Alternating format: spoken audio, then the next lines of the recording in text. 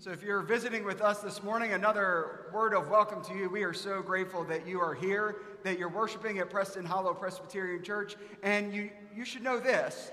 You're entering into a season and a time in our community of faith where we are continuing a conversation that we've been having all summer. We have taken 6 of the greatest stories in the Bible, like think greatest hits albums, right? And then we've taken 6 stories that maybe you've never heard of in your life, and we have blended them together into a sermon series called A Summer Mixtape, The Great Stories of Faith. And today we're gonna read 2 passages. The first is gonna give us a bit of context to the second passage, and I'm not gonna talk about it immediately, but I'll come back to it. But the second passage that we're gonna read together is a story, a great story of faith that we often just fly right by, that we don't pay much attention to, and I'm included in that. So listen now for the word of the Lord to all of us this day, first from the Gospel of Matthew and then the Gospel of Luke. When Herod saw that he had been tricked by the wise men, he was infuriated, and he sent and killed all the children in and around Bethlehem who were 2 years old or under, according to the time that he had learned from the wise men. Then was fulfilled what had been spoken through the prophet Jeremiah. And now from the Gospel of Luke. Soon afterwards, Jesus went on through cities and villages, proclaiming and bringing the good news of the kingdom of God. The 12 were with him, as well as some women who had been cured of evil spirits and infirmities. Mary, called Magdalene, from whom 7 demons had gone out, and Joanna, the wife of Herod's chief steward, Chuza, and Susanna, and many others, who provided for them out of their resources. Friends, this is the word of the Lord. Thanks be to God. Let us pray.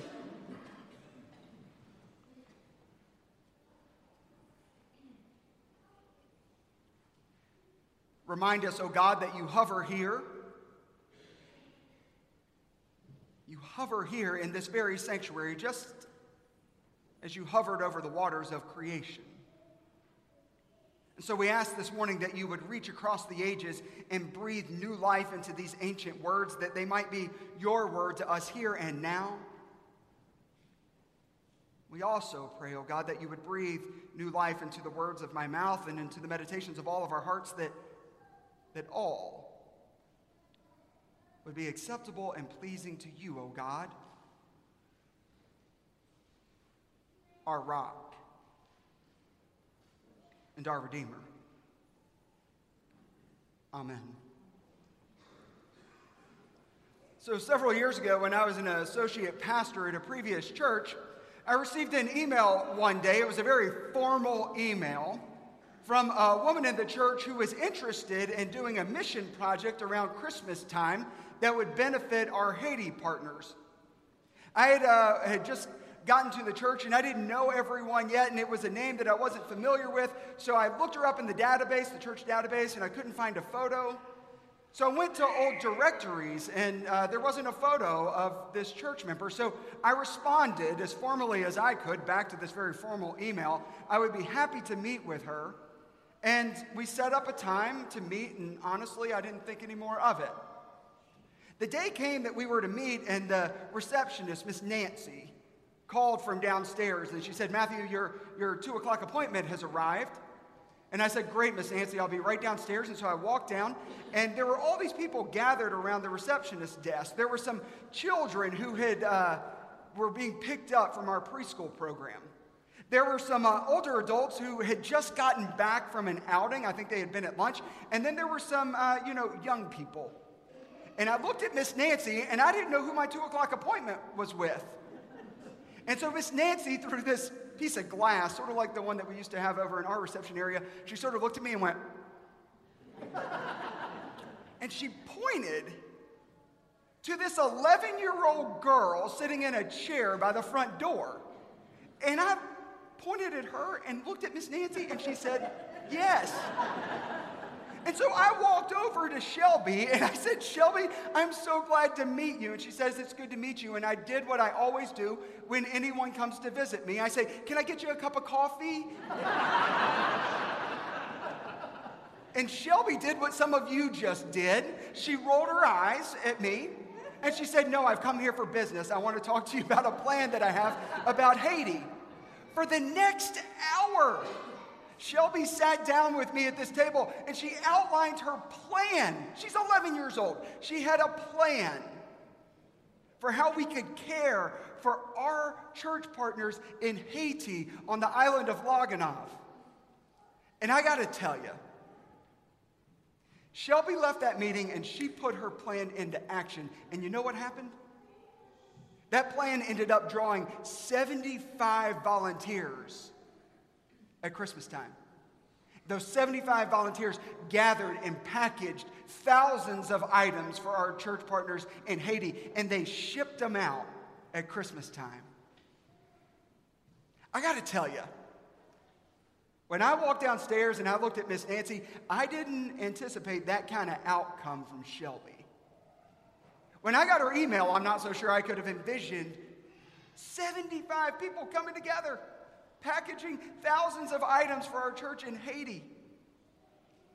And if I'm being really honest, even after that first meeting, I'm not so sure Shelby would have been able to accomplish all that she did. I mean, she was 11 years old, for crying out loud. She had never organized a big group of people before in her life. She was 11, so she didn't have a college degree. She wasn't a big donor that could, just go to her pocketbook and stroke a check. I mean, she was 11. How could I have seen the impact that Shelby could have made? In my defense, how could I have ever seen that? God saw her differently than I did. And God worked through her in ways that I could have never imagined. So the question is, why can't we see what God sees? I've been thinking about that question this week. Why can't we see what God sees? And as I've been reflecting on that question this week, I think it's because we often see what the world has taught us to see. We know that. We're taught to see the lines that tell us to measure our expectations based on people's perceived qualifications. So where'd you go to school? What firm did you say you were with again? Oh, y'all just got back from vacation? Where'd you go? Here's the real kicker. Where do your kids go to school? Nervous laugh there. Where do you live? What part of town? These questions help us to determine in some way, who is worthy and who is not. And the answers to these questions influence us as to whether people are capable of rising to our standards or our expectations. But the funny thing is, throughout the Bible is full of stories about people that the world overlooks. People that the world deems not qualified, dare I say unusable. But the Bible is a book full of stories about how God not only calls those people, not only claims those people, but how God works through them. I mean, how many times have we read this particular passage that I just read, the second one from the Gospel of Luke this morning, and flown right by it, not even noticing the names that we were reading? How many times do we read about the 12 disciples, and later we can't even recount who all 12 are? Can you raise your hand and name them for me this morning? Nope, nervous laugh again. I admit most of the time I skip right over this passage, and I get right to the parable of the sower. Right? I want to know if my life is fertile ground, rocky soil. I want to know that. I don't notice these women. Did you know that only 93 women speak in the Bible? That's the entire Bible. 93 women speak. Of those 93 women who speak, only 49 are named. Women only speak an estimated 1.1% of the words spoken in the Bible. There are some men that are looking at me sort of surprised right now, and some women going, I'm not surprised. We have to understand that women in the Bible weren't seen as having worth or influence. They weren't seen as having qualifications or power. And more often than not, when women are named in the Bible, they are known by their affliction, their circumstance, their family relationship, or their life stage in the Bible. So when three women show up at the end of our passage this morning, and not only are they named, but their affliction also goes along with their name, tornado sirens should go off. The gospel writer is trying to tell us to pay attention. There is something going on in this passage. These three women were women who were once afflicted, who didn't count, who were once on the furthest margins of society. And now they're being named in the Bible? And not only being named, they're called disciples. Followers of Jesus, followers of the Son of God. These are women that the world would have certainly overlooked. But God saw them differently. For instance, the first one is Mary Magdalene. Mary Magdalene suffered from 7 demons, and apparently Jesus healed her of all 7 demons, and someone was around and they counted as each demon came out. The world doesn't tend to value those who have demons. Maybe that's why we all try to hide our own. But can you imagine just for a second Mary Magdalene's perspective on the world, on life? Can you imagine her view on commitment and love and friendship? Mary Magdalene is healed of her 7 demons, and her healing transforms her life and gives her an entire new perspective. She ends up giving her whole life to Jesus. She follows him. She is the very first person who arrives at the empty tomb on Easter morning. She becomes the first apostle. She preaches the first sermon ever recorded in history of the resurrection. The world could have never, ever seen that in her. But God saw her differently. Then there's Joanna, the wife of Chusa, who was Herod's chief of staff. This is a woman of immense means, influence, and power. Her husband would have been compensated very well as Herod's chief of staff. He'd have been compensated really well because it was his job to manage everything, all the palaces, all the people, all the stuff.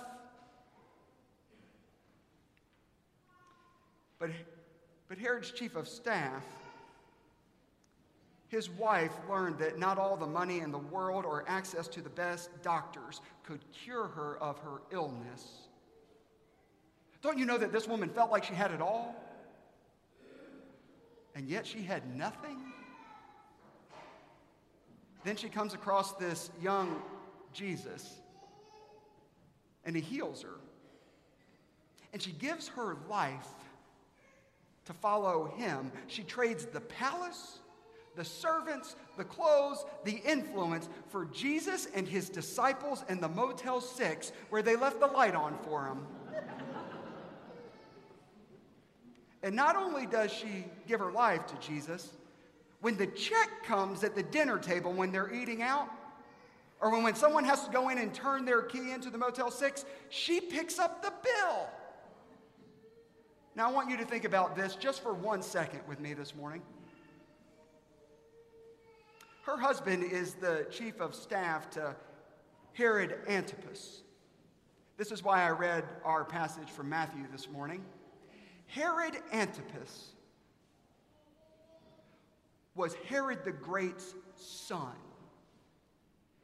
So Father Herod is the one who, when Jesus was born, was so fearful of the King of the Jews that he ordered that all children should be killed. This is his son, Herod Antipas. His son's chief of staff's wife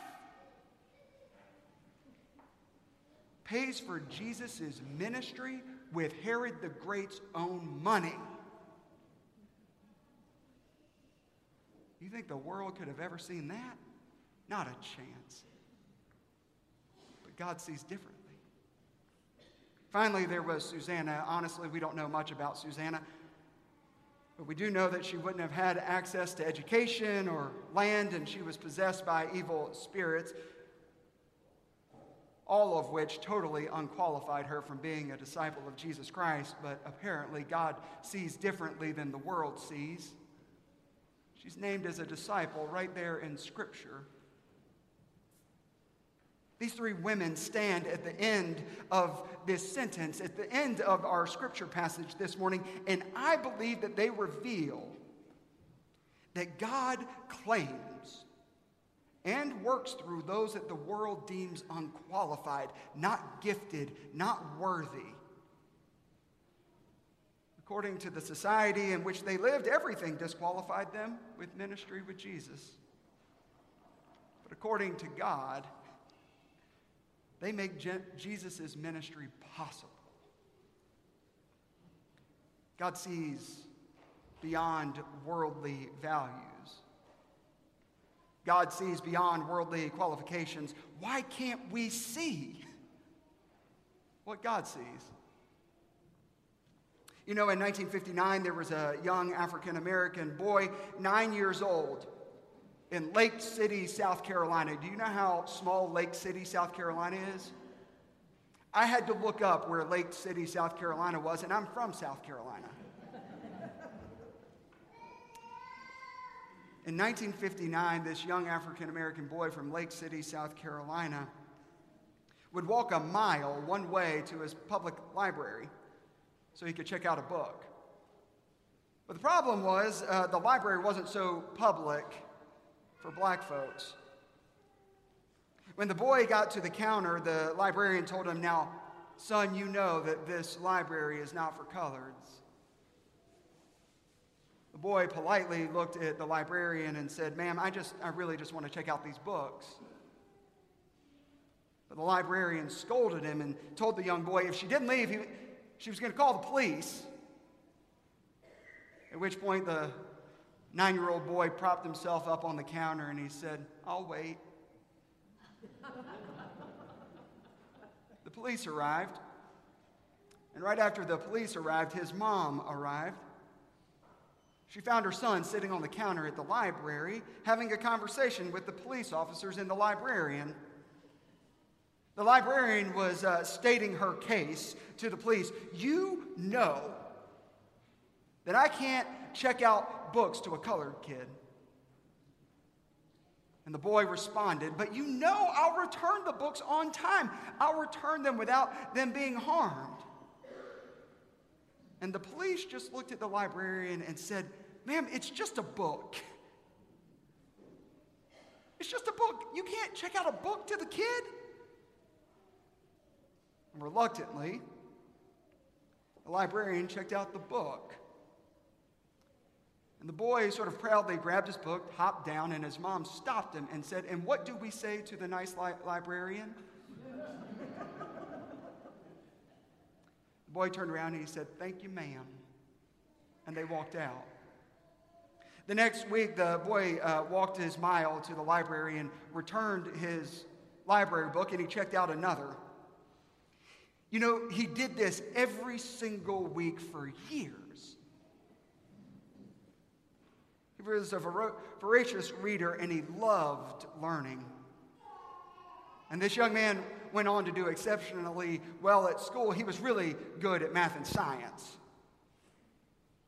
He was so good, in fact, during his junior year of high school, his chemistry professor told him about a summer institute for science and math. So that little boy from tiny South Carolina went 300 miles away to participate in the program. he met a professor there who said, you know, son, the highest level of academic achievement that you can reach is a PhD. And young man, I think that you're gifted enough for it. I think you should shoot for it. And the boy said, that sounds like a good idea, sir. I'll get a PhD. And he did. He went on to get a PhD from the Massachusetts Institute of Technology in physics. Dr. Ronald E. McNair went on to become the second African-American astronaut in the United States. His last space flight was on the NASA space shuttle, the Challenger. He's an American hero. But what the world saw once upon a time was a black kid who couldn't check out a book from the library. And God saw something so different. God saw an astronaut. What the world saw was a woman who had been possessed by 7 demons. And what God Almighty saw was a disciple of Jesus Christ, an apostle, a preacher. What the world saw was the wife of the chief of staff of Herod. And she couldn't get any better. That's what the world saw. And what God saw was a disciple of Christ. What a knucklehead young minister saw was an 11-year-old girl. What could she do? And what God saw was a force for good that could connect young and old and care for a church in Haiti. Why can't we see what God sees in other people? Which then begs the question, of course, why can't we see what God sees in ourselves? You know, sometimes we write off parts of our lives, parts of our story, because we believe what the world has told us about our own story. But my dear friends, God sees you differently than you see yourself. I want you to know this morning that there is no part of your life, even that thing that you are thinking right this second, yeah, but he's not talking about this, I'm talking about that. There is no part of your life that is overlooked or off limits from God, for you were made in the very image of God. And God not only sees you as a disciple of Jesus Christ, God sees you as something even more than that. God sees you as God's child, as a son or as a daughter.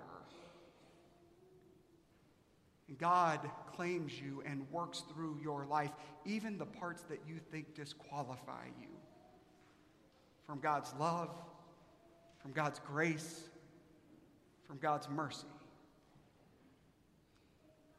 So something remarkable happened back in 2011. In that tiny little town in South Carolina, Lake City, South Carolina, they held a press conference on the steps of that library. And that library is now named the Dr. Ronald E. McNair Life History Center. Because God sees differently than the world sees. You want to talk about good news? Friends, that's the best news we could ever hear. Thanks be to God. Amen.